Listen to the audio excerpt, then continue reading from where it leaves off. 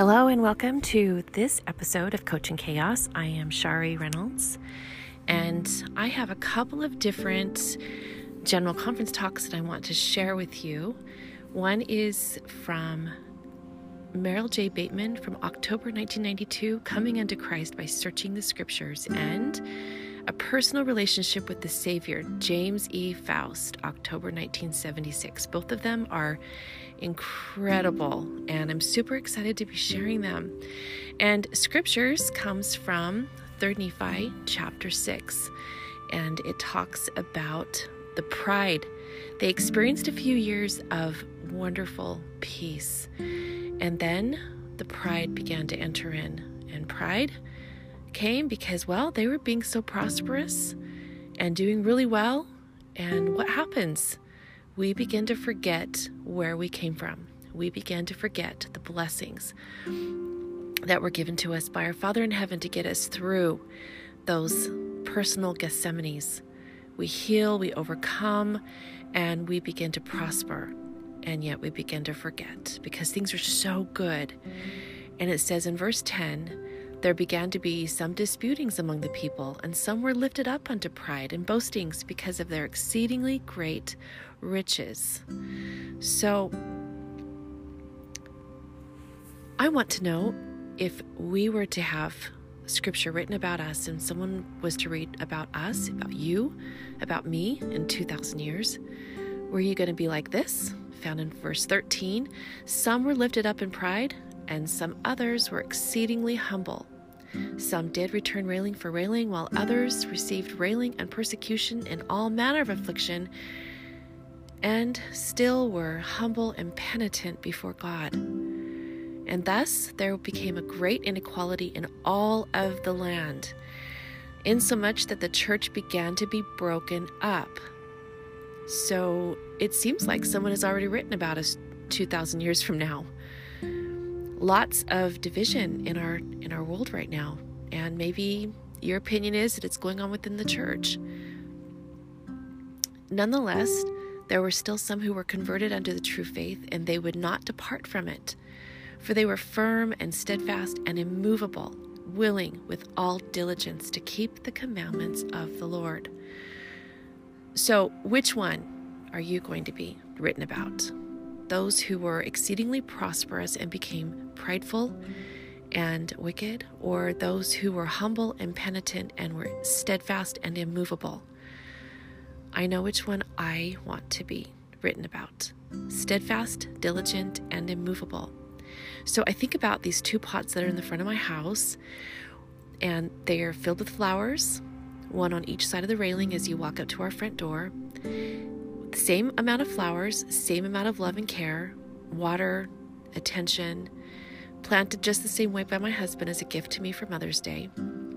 The one on the left is robust and full and fluffy yellow flowers, round and gorgeous, and the other one is smaller, more closed up, not full of the same vitality and life as the one on the left. And my husband would just be perplexed. He'd go out there and he would try to do different things to get the one on the right to grow and flourish like the one on the left. And he just couldn't figure it out, why that one was really struggling. So one day as I was backing out of my driveway, I looked over and I saw that the one on the right was just in the shade of a tree that's planted in the center of the front yard, but it was tall enough that it covers that pot of flowers on the right. It gets sun throughout the day, but just during a certain part of the day when that shade from the tree falls on that pot of flowers, it's not getting the sunlight. And I had an aha moment. Oh, that pot on the right is in the shadows. The pot on the left has full sun all day long. And that's exactly how we are. Are we in the shadows where we are the withering, struggling pot of flowers that more closed up and curled into itself? Or are we on the left, full of light and flourishing and robust and round and fluffy? I don't know that we want to be called round and fluffy, but I'm trying to get a vision in your mind. The obvious difference between the one on the left and the one on the right. So what are your shadows? Is your shadow a sin? Are your shadows that you're not reading your scriptures, you're not searching, applying them to your life like I wasn't? What are your shadows? Are you being inflicted with pain that's causing you to feel anger towards your Father in heaven? Everyday trials of life. What is your shadow that's causing you to be like the pot of flowers on the right? So in verse 20 of 3 Nephi chapter 6, it says, I am Mormon, a pure descendant of Lehi. I have reason to bless my God and my Savior, Jesus Christ, that he brought our fathers out of the land of Jerusalem, and that he hath given me and my people so much knowledge unto the salvation of our souls. So as I look at that pot of flowers on the right and identify it with myself, am I grateful? Am I grateful for my forefathers who have fought valiantly, who stood steadfast and immovable, and conquered much to bring forth the church to this land, to bring forth the Book of Mormon, to fight for our religious freedom? I am eternally grateful for that, just like Mormon is grateful for his ancestors who left Jerusalem, even Lehi. So he says, so the Savior says to us, yea, ye ought to search these things, yea, a commandment I give unto you, that ye search these things diligently. And Elder Bateman, I call him President Bateman because I knew him years ago when he was the president at BYU, when my husband was employed at BYU. He uses that scripture from 3 Nephi 23:1, yea, a commandment I give unto you, that ye search these things diligently. And diligently, that word is continually coming up. In order to come unto Christ and be perfected in him, each person needs to receive a testimony of the Lord's words. Some individuals falter because they falter to open the books, others because they read casually. Others would expect there's a difference between diligent searching and not. And it's obvious in the pot of flowers which one is in the shadows, not receiving the full gospel sunlight. And then there's the one on the left that's receiving the full light of day, just like the full gospel, the light of the gospel of Jesus Christ. Which pot of flowers are you? So Elder Bateman shares a story of a small 6-year-old boy who wandered away from his handcart during a storm and was lost. And Robert and Ann Parker realized their boy was missing, and a search party was put together, and they were searching for 2 days until they decided that the company needed to move on. And so the mother went with her other children and left her husband back to follow the trail and look in areas that the search party maybe hadn't searched yet. And she pinned a red shawl to his shoulders. And his instructions were that if he finds their little boy and he is dead, then he is to wrap the little boy in the red shawl. And if he finds him and he is alive, then he is to wave the red shawl high in the air so that she knows that he was found safely. So the father left and retraced the miles, calling and searching and praying for his helpless little son. One suspects that he did not just casually look behind a few trees or leisurely walk along the trail, but he vigorously searched. At last, he reached a trading post where he learned that a child had been found and was being cared for by a woodsman and his wife.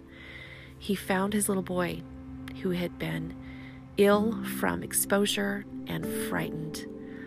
Out on the trail each night, Anne and her children kept watching when on the third night the rays of the setting sun caught the glimmer of a bright red shawl flying high over her husband's head. The brave little mother sank into a pitiful heap in the sand. She slept for the first time in 6 days. We need to search answers for our lives, the scriptures. We need to search how to become closer to our Savior, how to feel the presence of our Father in heaven. We need to search with that same vigor that Robert searched and hunted for his little boy. The same consistency of a mother searching the horizon, waiting for that red shawl to be visible to her. There are certain blessings obtained when one searches the scriptures. As a person studies the word of the Lord and obeys them, we draw closer to the Savior, says Elder Bateman. The power to resist temptation increases and spiritual weaknesses are overcome. Spiritual wounds are healed.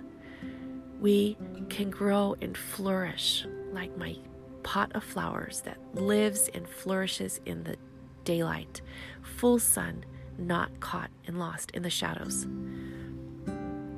Have ye spiritually been born of God? Have ye received his image in your countenance? Have ye experienced this mighty change of heart? That's from Alma 5:14. Are you basking in the full sunlight of the gospel of Jesus Christ? Are you searching diligently how you can draw closer to him, how you can find the answers to the things that you are struggling with in your life? Think about that lost little boy and the father who searched day and night and was successful in finding him. I promise you that you will be successful in drawing closer to your Savior. And forget about pride and look to him and ask, what do I need to do to draw closer to thee? And he will enter it into your mind through the Spirit what it is that we can do differently to become more like him.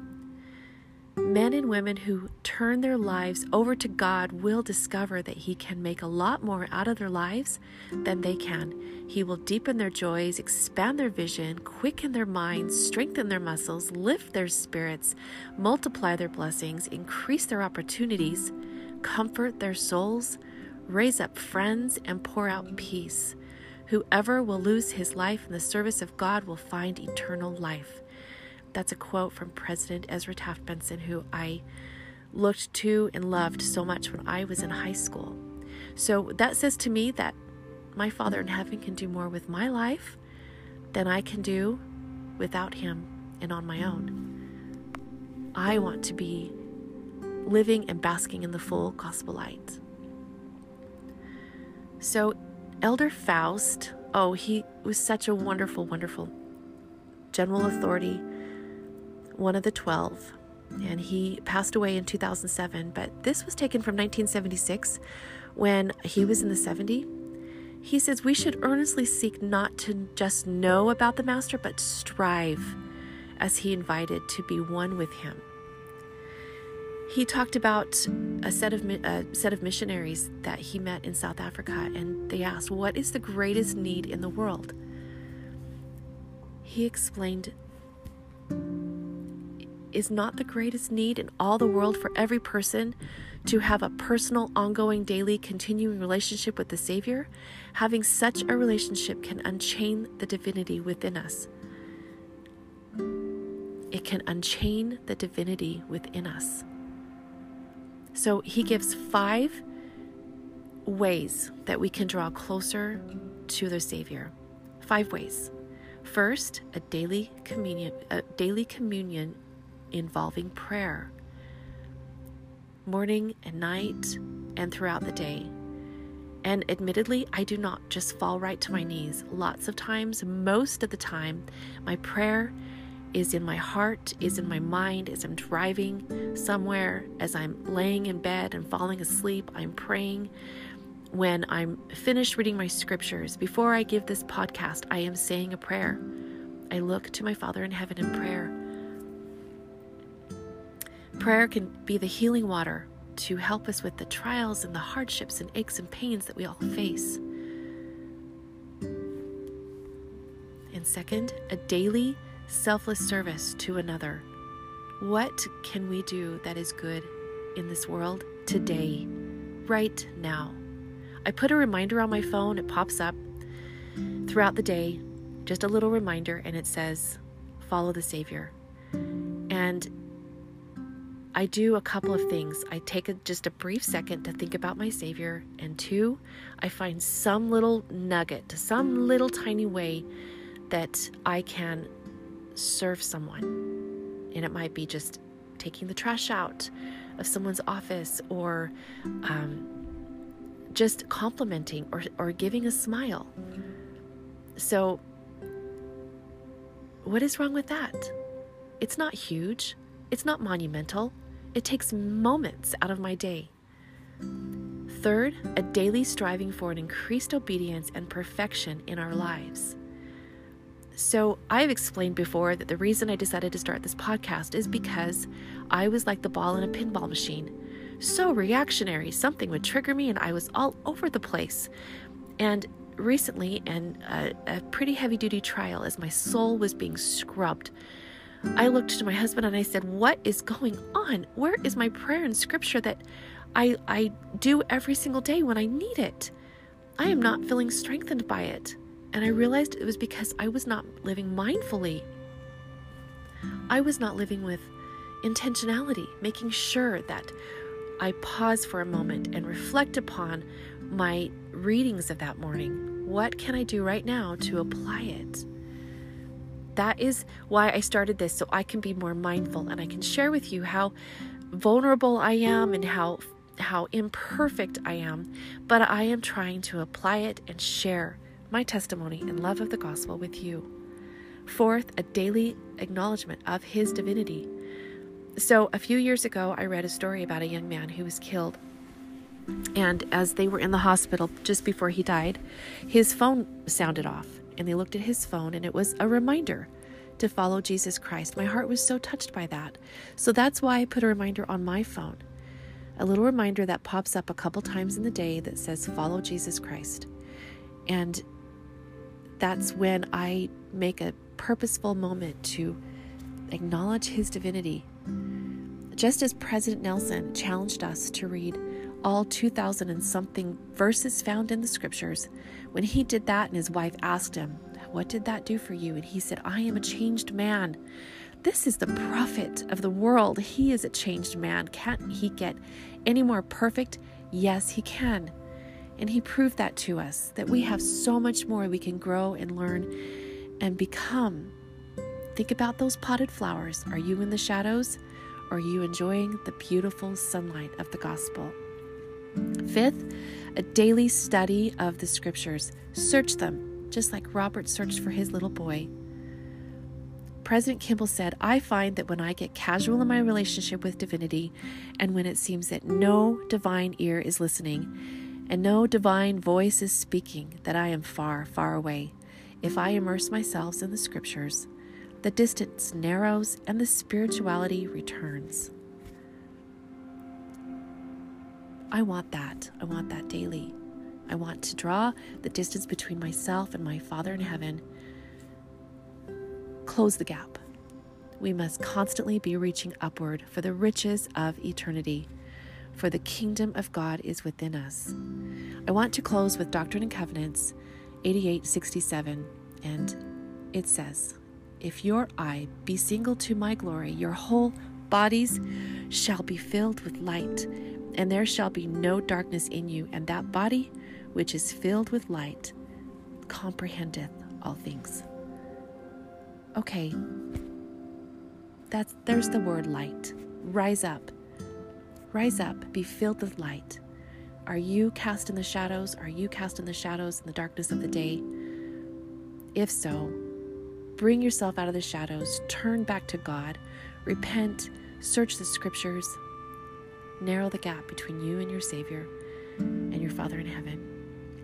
And I leave these things with you, hoping that you join me next time. And if you like what I'm sharing, just a little bit of gospel study with you, please share it with others, and maybe through this podcast and your sharing, we can help change another soul. Thanks for joining me. I'll see you next time.